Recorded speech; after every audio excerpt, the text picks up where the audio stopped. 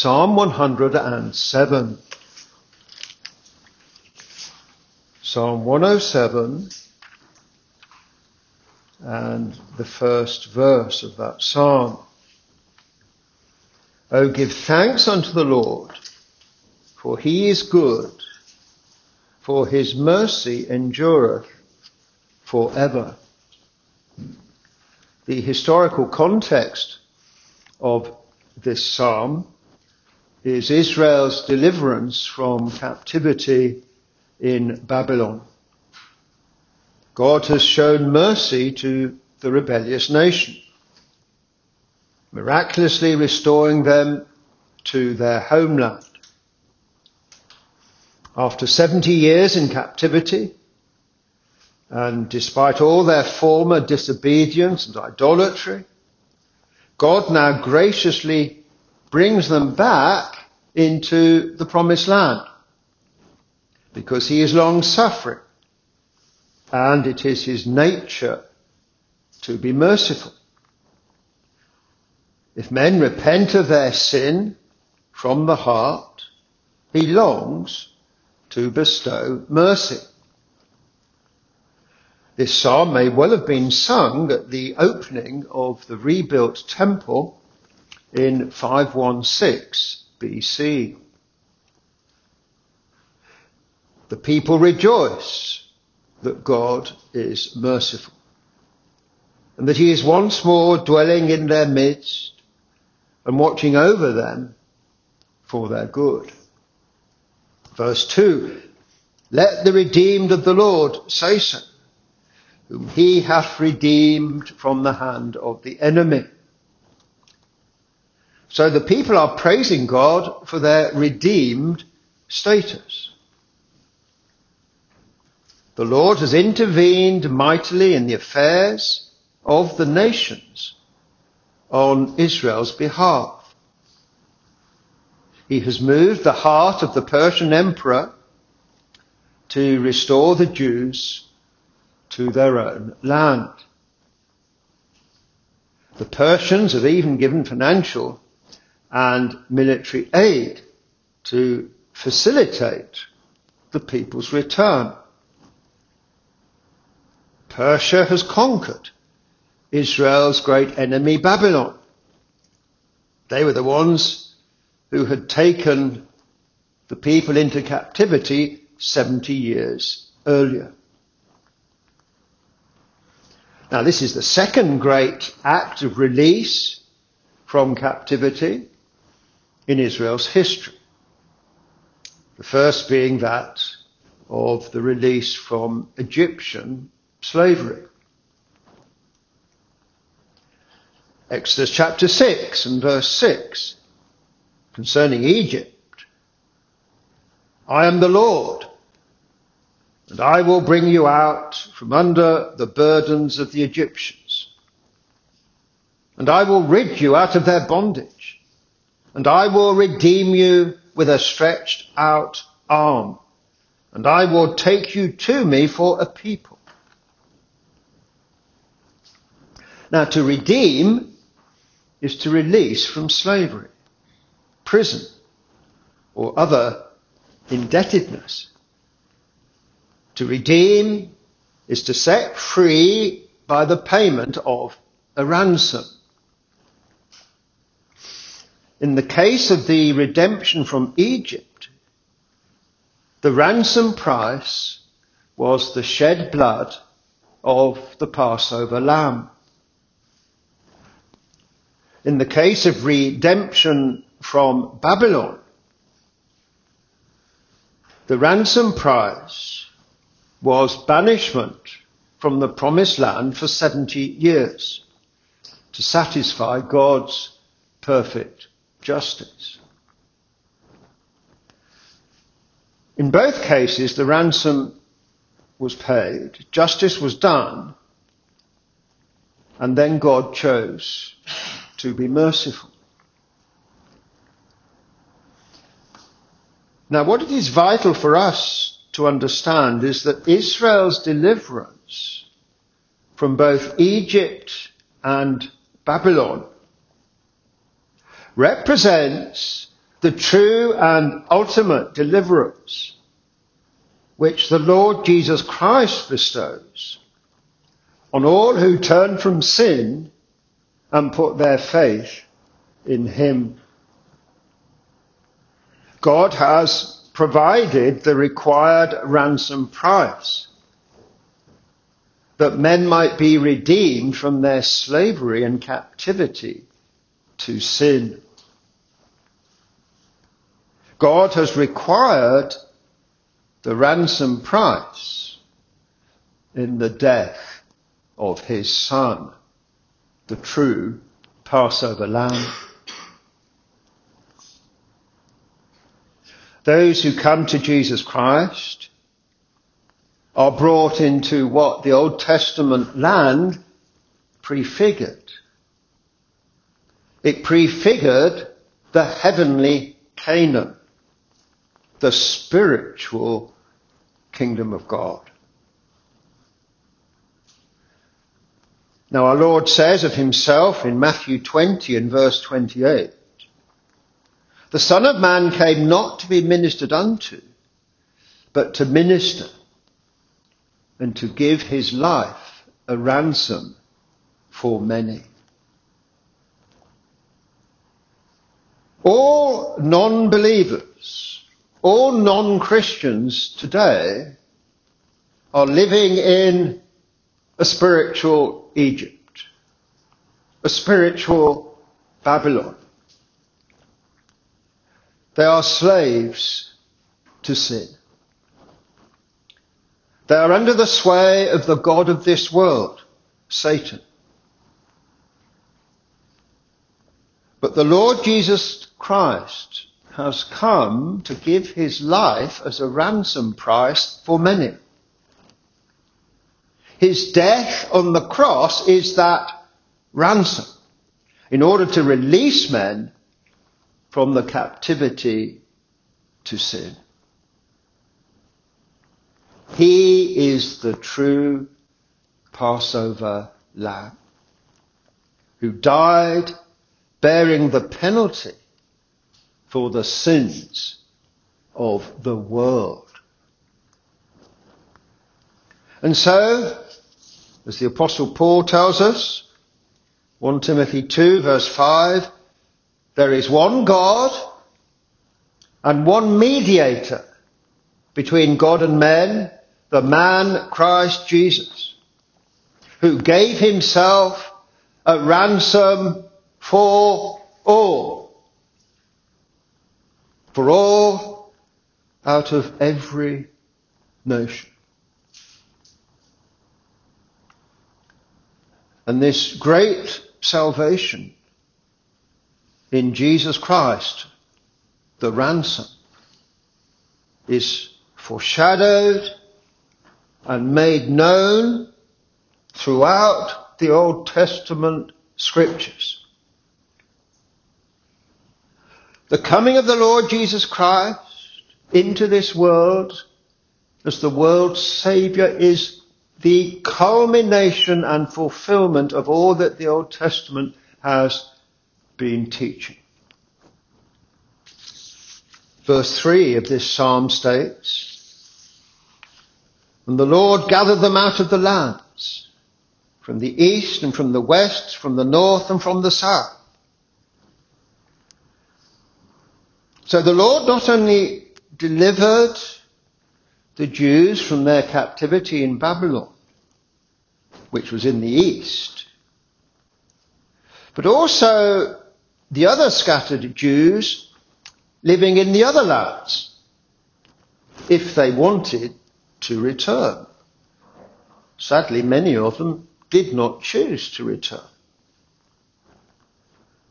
And so here was deliverance for the Jews scattered in Egypt to the south, and in Europe and Asia Minor to the north and west. With the decree of Cyrus, these also are now returning to the land of promise, for God has opened up the way. So we read at the beginning of the book of Ezra, Ezra chapter 1 and verse 1, the Lord stirred up the spirit of Cyrus, king of Persia,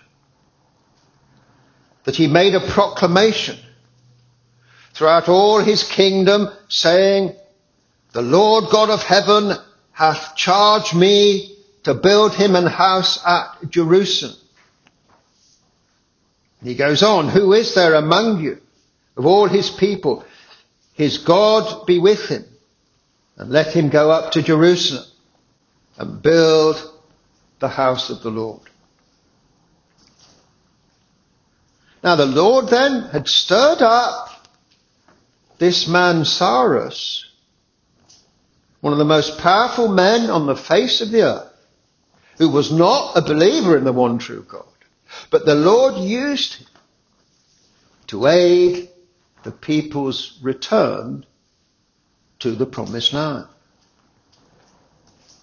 teaching us that the omnipotent God controls the hearts of rulers. He can do with them as he wishes. The people had been much humbled by the Babylonian captivity. And they had cried out to God to acknowledge their sin.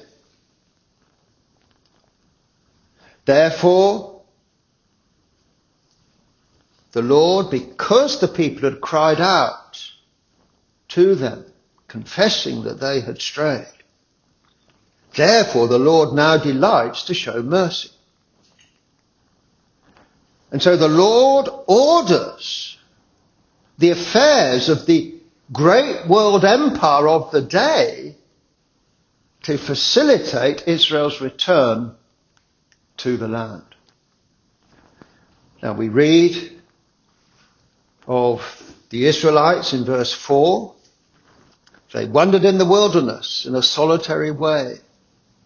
They found no city to dwell in. The captives in Babylon had been, as we have said, under God's judgment. They were separated from the temple worship in Jerusalem. Indeed, the temple had been completely destroyed. Now this banishment of the captivity was like wandering in a desolate wilderness. They had spurned their protector. They were wandering in the wilderness in a solitary way. They found no city to dwell in. And this is a very apt picture of all who are without faith in Jesus Christ today. They are captives in spiritual Babylon, having no secure dwelling place, living a wilderness existence, cut off from the means of salvation and everlasting life. What a miserable situation it is not to be a Christian. If only people would realize how insecure this world really is. What more evidence does the unbeliever need? Look at the world now, right now. How insecure it is. It's a Babylon. Now why were the people taken into captivity initially? We are told in Isaiah chapter 1 and verse 4. Our sinful nation, a people laden with iniquity. They have forsaken the Lord. And that passage goes on. The whole head is sick. The whole heart faint. From the sole of the foot, even under the head, there is no soundness in it, but wounds and bruises and putrefying sores. That is how God describes a whole nation, sick from head to foot, full of putrefying sores. That is a description of Britain today. This was why Judah was taken into captivity. What is going to happen to our nation unless we repent? We cannot presume upon freedom from war. We cannot presume upon ongoing prosperity. And life is good here. That's why half the world wants to come and live here. But what a dangerous situation we are in.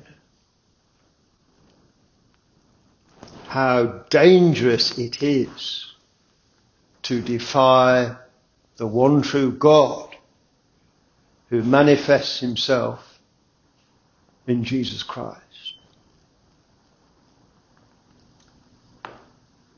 Now we read of the captives in Babylon in verse 5 here. Hungry and thirsty, their soul fainted in them.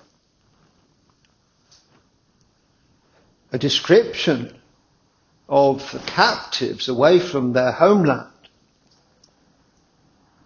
but also a description of all who are in spiritual Babylon right now without faith in Jesus Christ. Hungry, thirsty, their soul fainted in them. What a desperate situation it is not to be a Christian.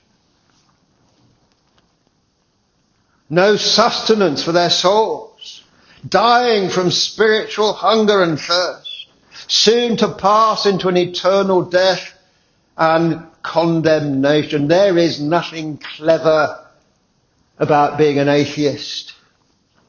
There is nothing clever about sitting on the fence with regards to the things of God.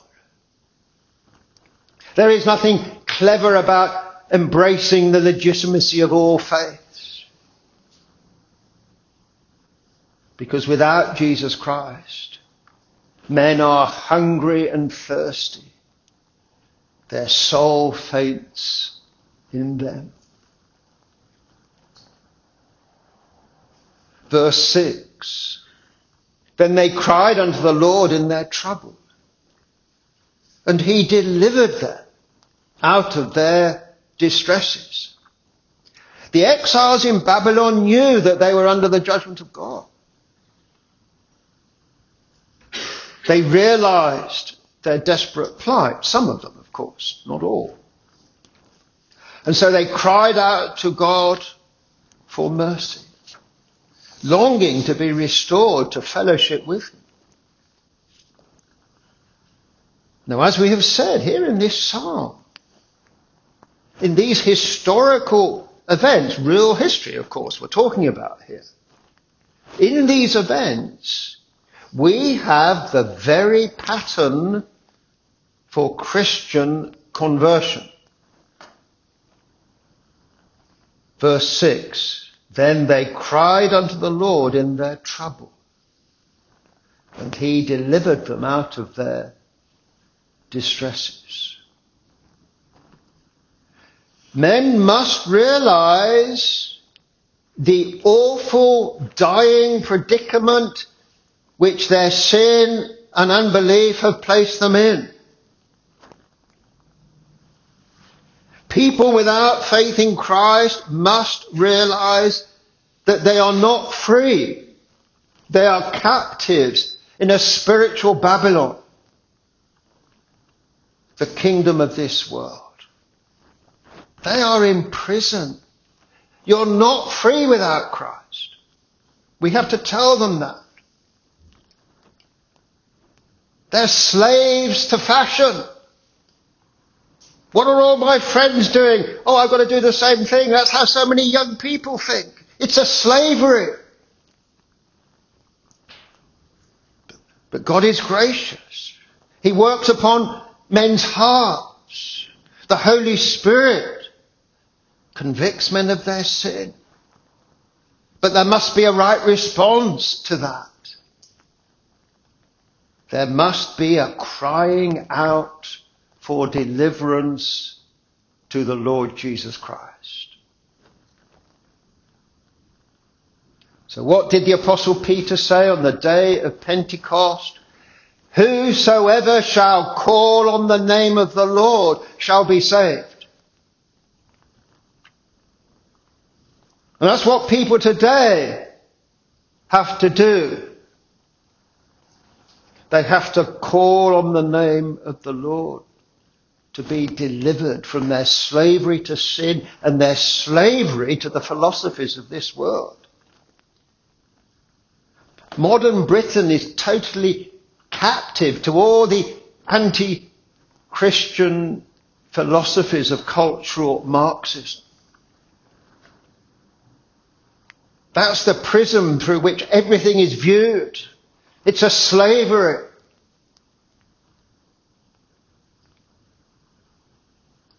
All have a great burden of guilt upon their backs because they have broken God's commandments. But the Lord Jesus Christ declares, Matthew 11 verse 28, "Come unto me, all ye that labour and are heavy laden, and I will give you rest." Every single non-Christian is dwelling in Babylon, labouring under captivity to sin and to Satan. All then must flee to Jesus Christ, because there is no other deliverer from the kingdom of this world. The Christian gospel then is a call to get out of Babylon, this whole anti-Christian world system. Do not be deceived by the world system. Do not be deceived by the United Nations, the World Economic Forum, the World Health Organization. It's all part of the system.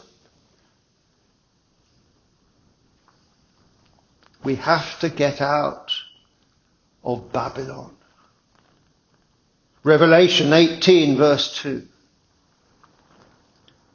Babylon the Great is fallen as is become the habitation of devils.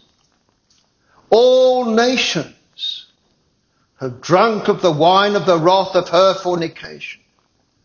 Come out of her, my people, that ye be not partakers of her sins, and that ye receive not of her plagues.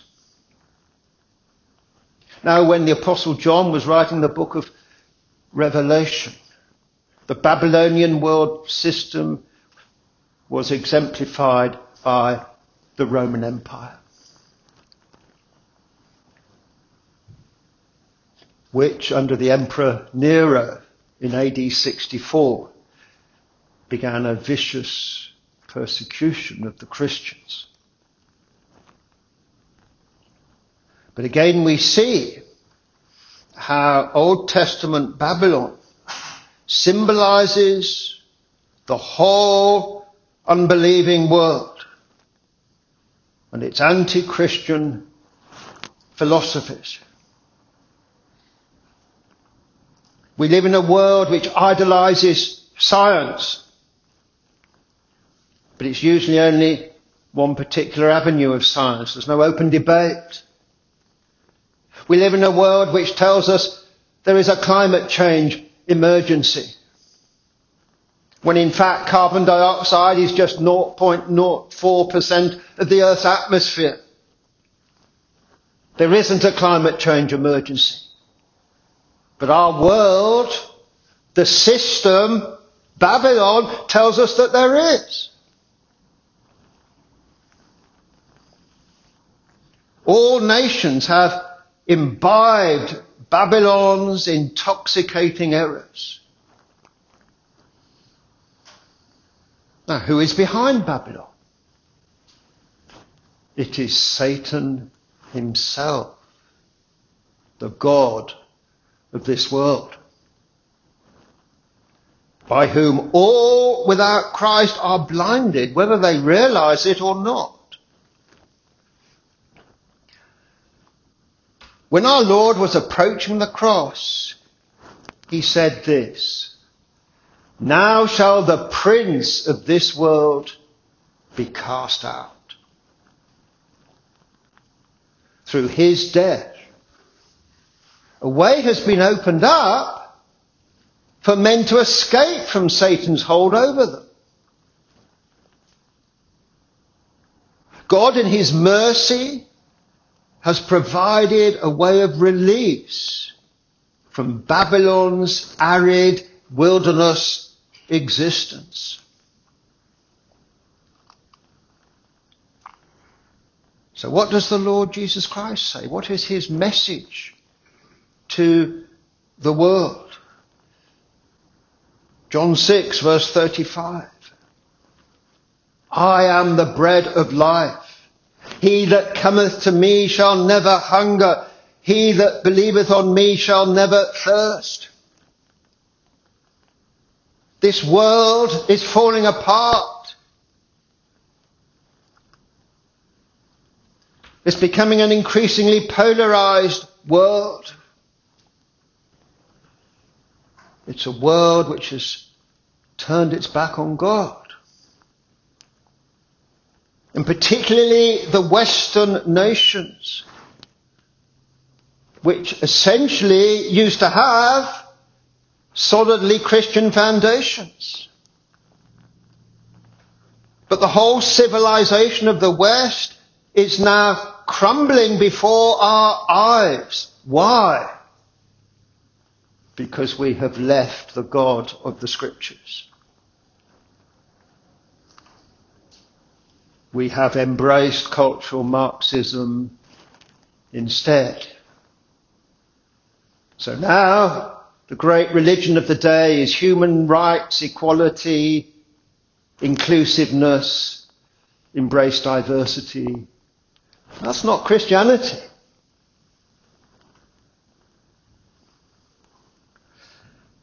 We live in a nation where if you're a Christian, in education or the public sector, you can lose your job simply for affirming biblical principles.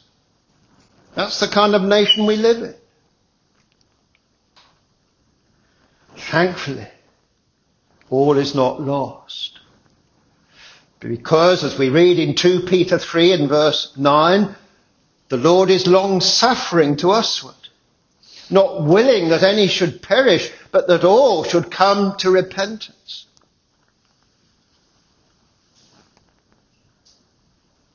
Now the psalmist says of the Lord here in verse 7, he led them forth by the right way, that they might go to a city of habitation. The Lord brought the exiles back from Babylon to the promised land. The Persian Emperor Cyrus ensured that they had a safe passage. God in his providence opened up the way of return, and Jerusalem and the temple were rebuilt. God was re-establishing his presence amongst the people. But these things are not ends in themselves. The temple was destroyed again in AD 70. And so the return to the land and the rebuilding of the temple was not the final goal. This is all pointing forward to the coming of the Lord Jesus Christ. Those who believe in him today are brought out of captivity and brought into what the promised land prefigures, the heavenly Canaan. which is a safe city, a secure habitation. Where in this world is there a safe city and a secure habitation? Is there any place on earth? No. It's in the heavenly Canaan. Which brings us to that reading we had earlier on, again from Revelation. Revelation 21 verse 1, John says, I, John, saw the holy city, the new Jerusalem, coming down from God out of heaven. Then moving on in that chapter to verse 23. And the city had no need of the sun, neither of the moon, to shine in it. For the glory of God did lighten it, and the Lamb is the light of it. However, we then read in verse 27, there shall in no wise enter into it anything that defileth, neither whatsoever worketh abomination or maketh a lie, but they which are written in the Lamb's book of life. The heavenly Jerusalem is only inhabited by those whose names are written in the Lamb's book of life. That is, those who have repented of sin and trusted in Jesus Christ. To believe in Jesus Christ is to become a citizen of the heavenly Jerusalem, the kingdom of God, which our Lord said is not of this world. To believe in the Lord Jesus Christ is to escape from Satan's domain.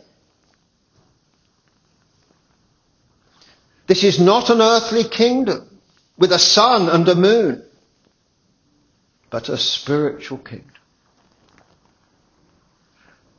The only way to enter into it is through repentance from sin and faith in the shed blood of Jesus Christ, the Passover Lamb. We read in verse 8 here, oh, that men would praise the Lord for his goodness and for his wonderful works to the children of men.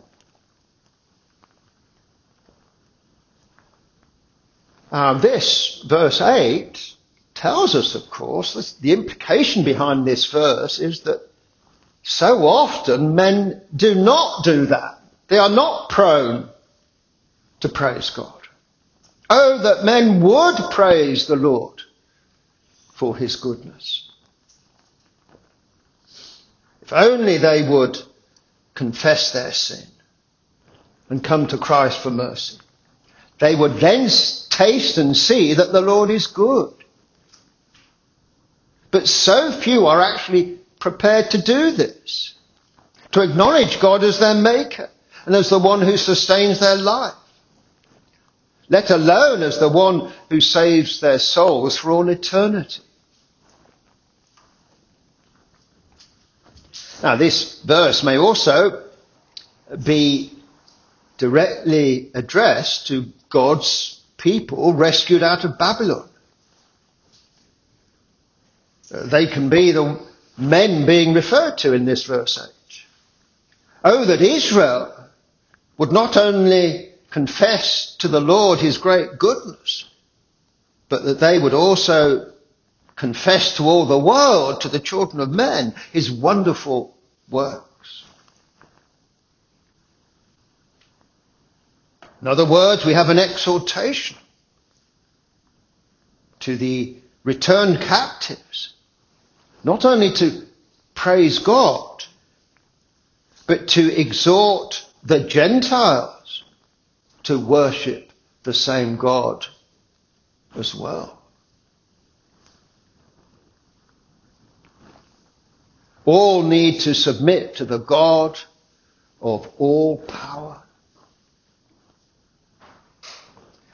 Now, Applying this, of course, to our own day.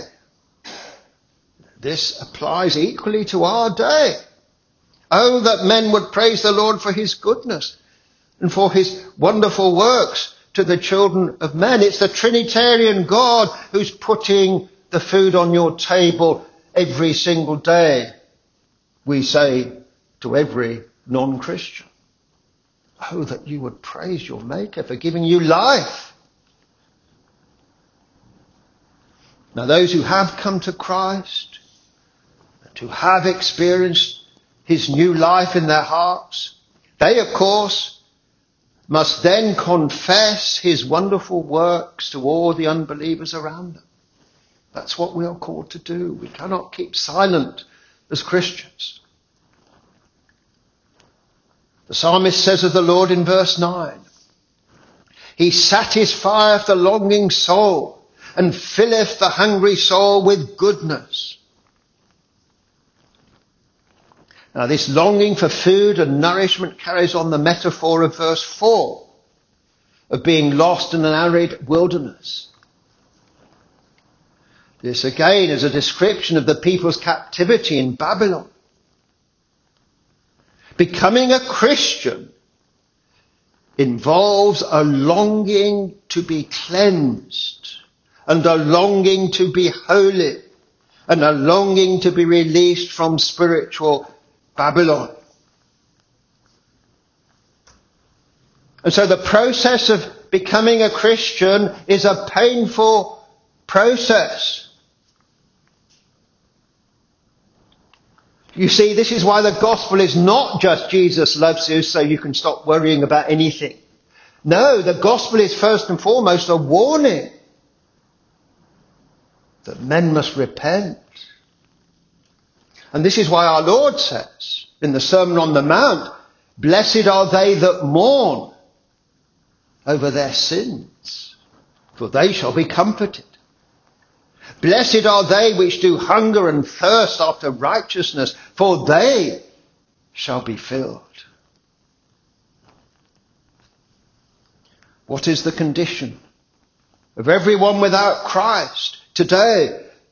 Verses 10 and 11 tell us. Such as sit in darkness and in the shadow of death, being bound in affliction and iron, because they rebelled against the words of God and contemned, despised the counsel of the Most High. Why did the people go into captivity in Babylon? Because they rejected the word of God. And this is the predicament of all non-believers today. They are sitting in darkness and in the shadow of death. But our God is powerful to save all who cry out to him for mercy. So our task is to tell people around us today that they are captives in Babylon and they must get out of Babylon. They must be released from their slavery to sin and the devil and the fashions of this world. The only one who can break the chains of the unbeliever's captivity is the Lord Jesus Christ. And this is why our task is to tell all around us the urgency of fleeing to him, the only Saviour of sinners. Amen.